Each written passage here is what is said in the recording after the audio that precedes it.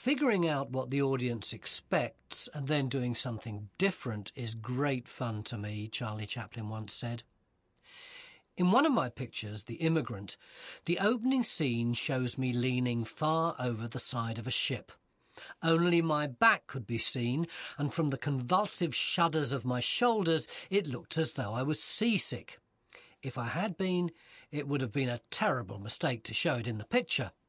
What I was doing was deliberately misleading the audience, because when I straightened up, I pulled a fish on the end of a line into view, and the audience saw that instead of being seasick, I'd been leaning over the side to catch the fish. It came as a total surprise and got a roar of laughter.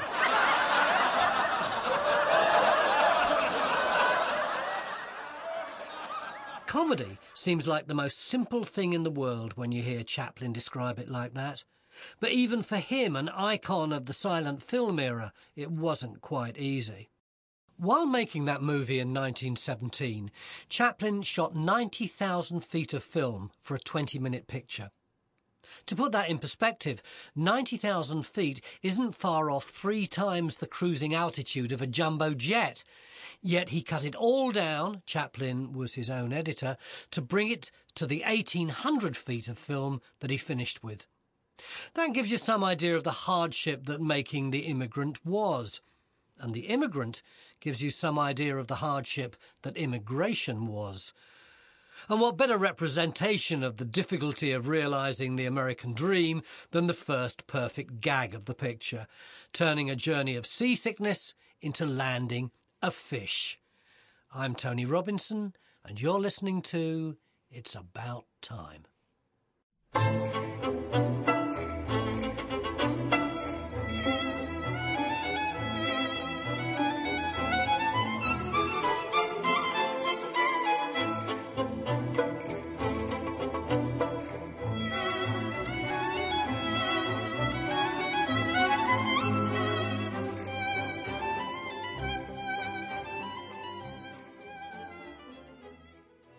The Immigrant touched me more than any film I've made.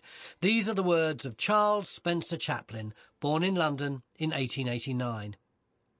Just a quarter of a century after his birth, Chaplin wouldn't just be any immigrant to America. He would be one of the most famous faces on the planet, having risen from humble beginnings to becoming a Hollywood hero. So when he made The Immigrant in 1917, the opening tease of seasickness and the punchline of landing a fish certainly worked as a joke. But it also worked as a representation of how his story panned out, from hard beginnings to fame and fortune.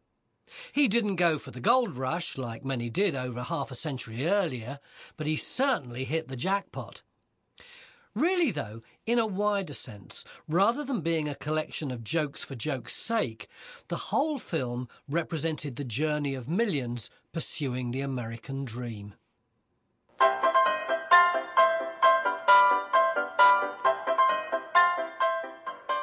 Even though he was a Hollywood icon who found his fortune, we often think of Chaplin as the poverty-stricken little tramp, and for good reason. He played the famous character over and over again throughout his career. Baggy trousers, tight coat, big shoes, tiny hat. I wanted everything to be a contradiction, he said.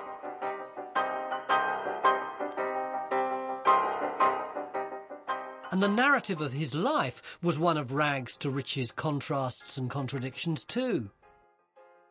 The young Charlie spent time in and out of workhouses with his brother Sidney before finally getting into the acting industry full-time. His mother Hannah was committed to an asylum due to psychosis, seemingly a symptom of syphilis, with only limited periods of respite from her illness. Yet while all seemed to be falling apart around him, it was amid this chaos that his hardiness was formed. Or, as he later humbly put it, I was hardly aware of a crisis because we lived in a continual crisis.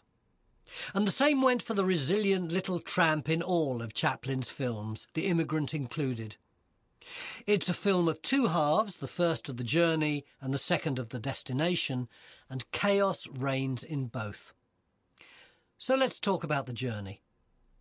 Millions of people flocked to America from all over the world to find their fortunes through the 1800s and into the 20th century. It was a fortune that Chaplin did indeed find, but for him, and even more so for others, the waters were choppy. Even getting there wasn't plain sailing.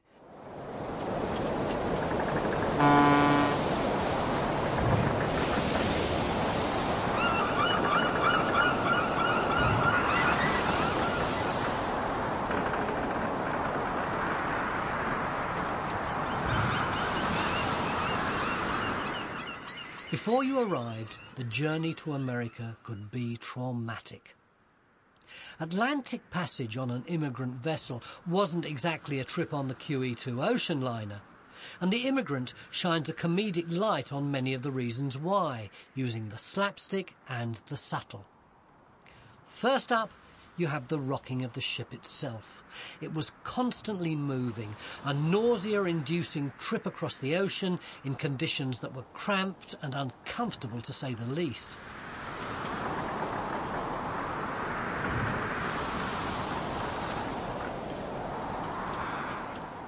Indeed, while in Chaplin's version they crowd above deck for a running time of 10 minutes, in reality, the majority of passengers on most immigrant ships had to huddle below deck in squalor and sickness for 2 or 3 weeks, sleeping in bunks only a few feet high as they rocked against the waves.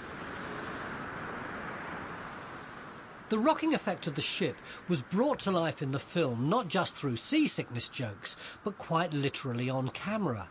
A heavy pendulum was fitted to the camera head and enhanced the visual effect because it was mounted on a special tripod that allowed it to rock from side to side. That meant that once the set moved, the camera moved too. Even the ship's dining hall was fashioned from a studio set that had been built on rockers. The full vision of the rocking could be seen by the audience as the cast fell about the place with the aid of not just their acting skills, but with a huge dose of gravity too. Playing cards and meagre dinners flew across tables as the ship heaved its way through the waves. But this vaudeville exaggeration and physical comedy sits alongside more nuanced takes on the experience of the immigrant. If you look at the rush to the dining hall started by a mealtime bell, the passengers all run and cram themselves in, falling over as the boat rocks. But they've all rushed there and crammed in because, much like the real-life immigrants, they were absolutely famished to the point of desperation. And it's through this pointed social criticism that The Immigrant sets itself apart from many of the films Chaplin had made up to that point. We'll see that social criticism in focus when the hopeful passengers get to the promised land, which we promise to get to after this quick break. Stick around for more It's About Time.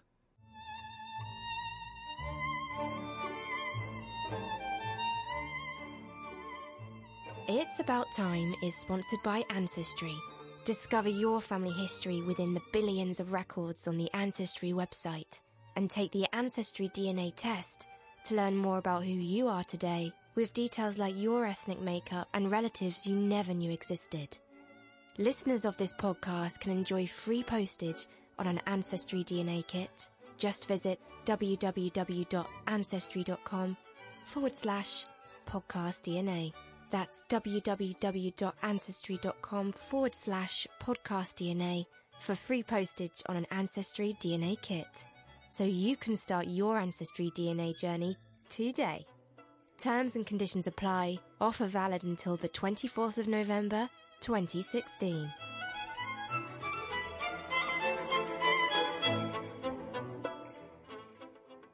Chaplin's The Immigrant was originally based on a very simple idea.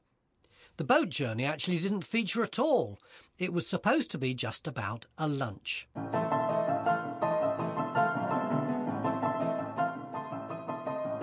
The little tramp would go into a restaurant for a plate of beans, disgust someone eating close by through his unmannerly eating methods, and then fall for a woman at another table before embarrassingly discovering that he didn't have the money to pay his bill. Hilarity, of course, would ensue, and America's immigrant population would be in on the joke, Being short a few cents to pay for food was daily life. And all of that did happen in the picture. Only once filming had started, it was decided that a backstory was needed, a first part that established a prior story for the little tramp and the penniless young waif he meets at the restaurant, who was played by Edna Purviance, an off-screen lover of Chaplin's. The tramp and the waif meet on board ship when she's looking after her ailing mother, as they also aim for America. The little tramp is enamoured from the start. Indeed, the waif even helps him clear his name when he's accused of pickpocketing. Pickpocketing her sick mother, in fact. She convinces the ship's guards of his innocence. Far from having stolen any money, what they actually saw was the little tramp putting a huge wad he's just won in a card game into the waif's pocket without her knowing, because she and her mother are in dire straits. But even while performing that good deed, Chaplin, the director, acknowledges the real-life hardship of immigrants to America at that time. The tramp's own poverty forces him to reassess the amount of money he sneaked into her pocket and pinches a few dollars back. So, after all that hardship in travelling, what greater thrill could there be than sailing into New York and seeing that iconic symbol of freedom, the Statue of Liberty?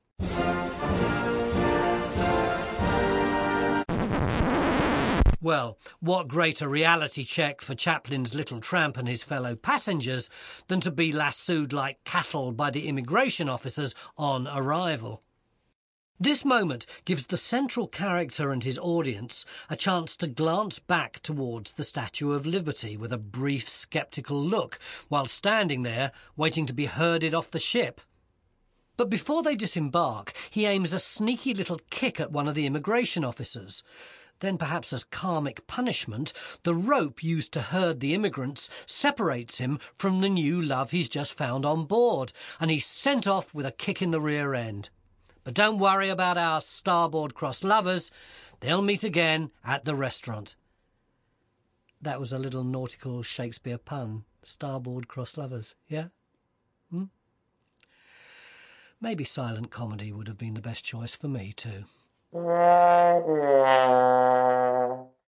It's a momentary break from absolute poverty which allows them to meet again. Wandering the streets, Chaplin's tramp is starving and can only go and buy a plate of beans because he finds a coin on the ground. On ordering his beans, the waiter makes very clear that he doesn't approve of his raggedy customer. The tension's played out in an exchange that sees the waiter take the little tramp's hat off. How rude of him to have it on while sitting down at a table in a restaurant, only for Chaplin to pull it back on and for that to happen over and over again. Hilarious, yes, but this is all crucially based on the social divide.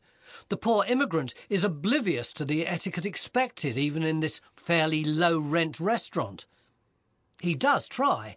After the waiter throws the plate of beans on the table, Chaplin makes an effort to eat them singly with a knife and fork, but the well-to-do fellow beside him is full of contempt.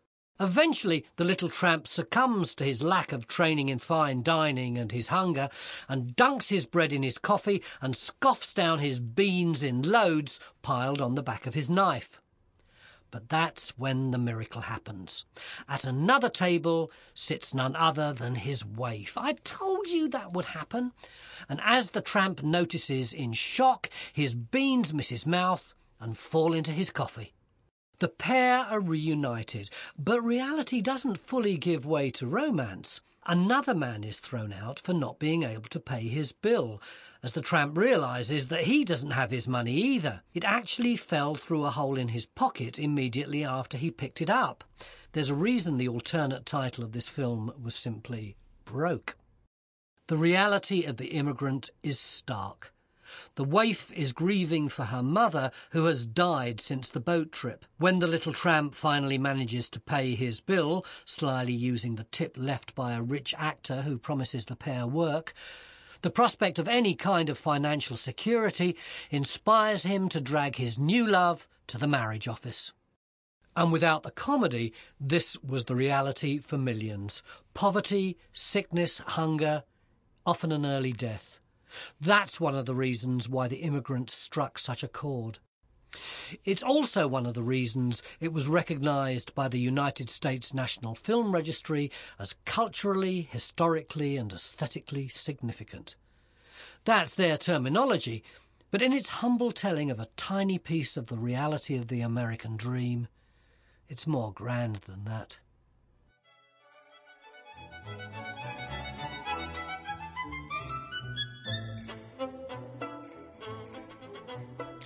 Thanks for listening to It's About Time with me, Tony Robinson. It's About Time is brought to you by Ancestry, the leader in family history and consumer genomics. Thanks to them for all their help in putting this episode together. If you liked It's About Time, make sure to subscribe, rate and leave a review on iTunes or wherever you listen to your podcasts. It would be very much appreciated. If you subscribe, new episodes will download automatically.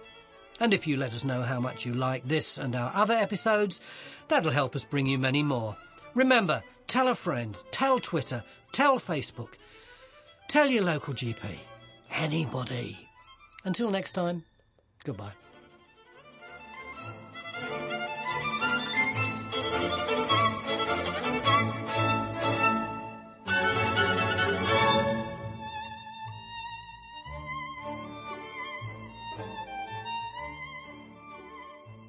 It's About Time is sponsored by Ancestry. Discover your family history within the billions of records on the Ancestry website and take the Ancestry DNA test to learn more about who you are today, with details like your ethnic makeup and relatives you never knew existed. Listeners of this podcast can enjoy free postage on an Ancestry DNA kit. Just visit www.ancestry.com/podcastdna. That's www.ancestry.com/podcastdna for free postage on an Ancestry DNA kit, so you can start your Ancestry DNA journey today. Terms and conditions apply. Offer valid until the 24th of November, 2016.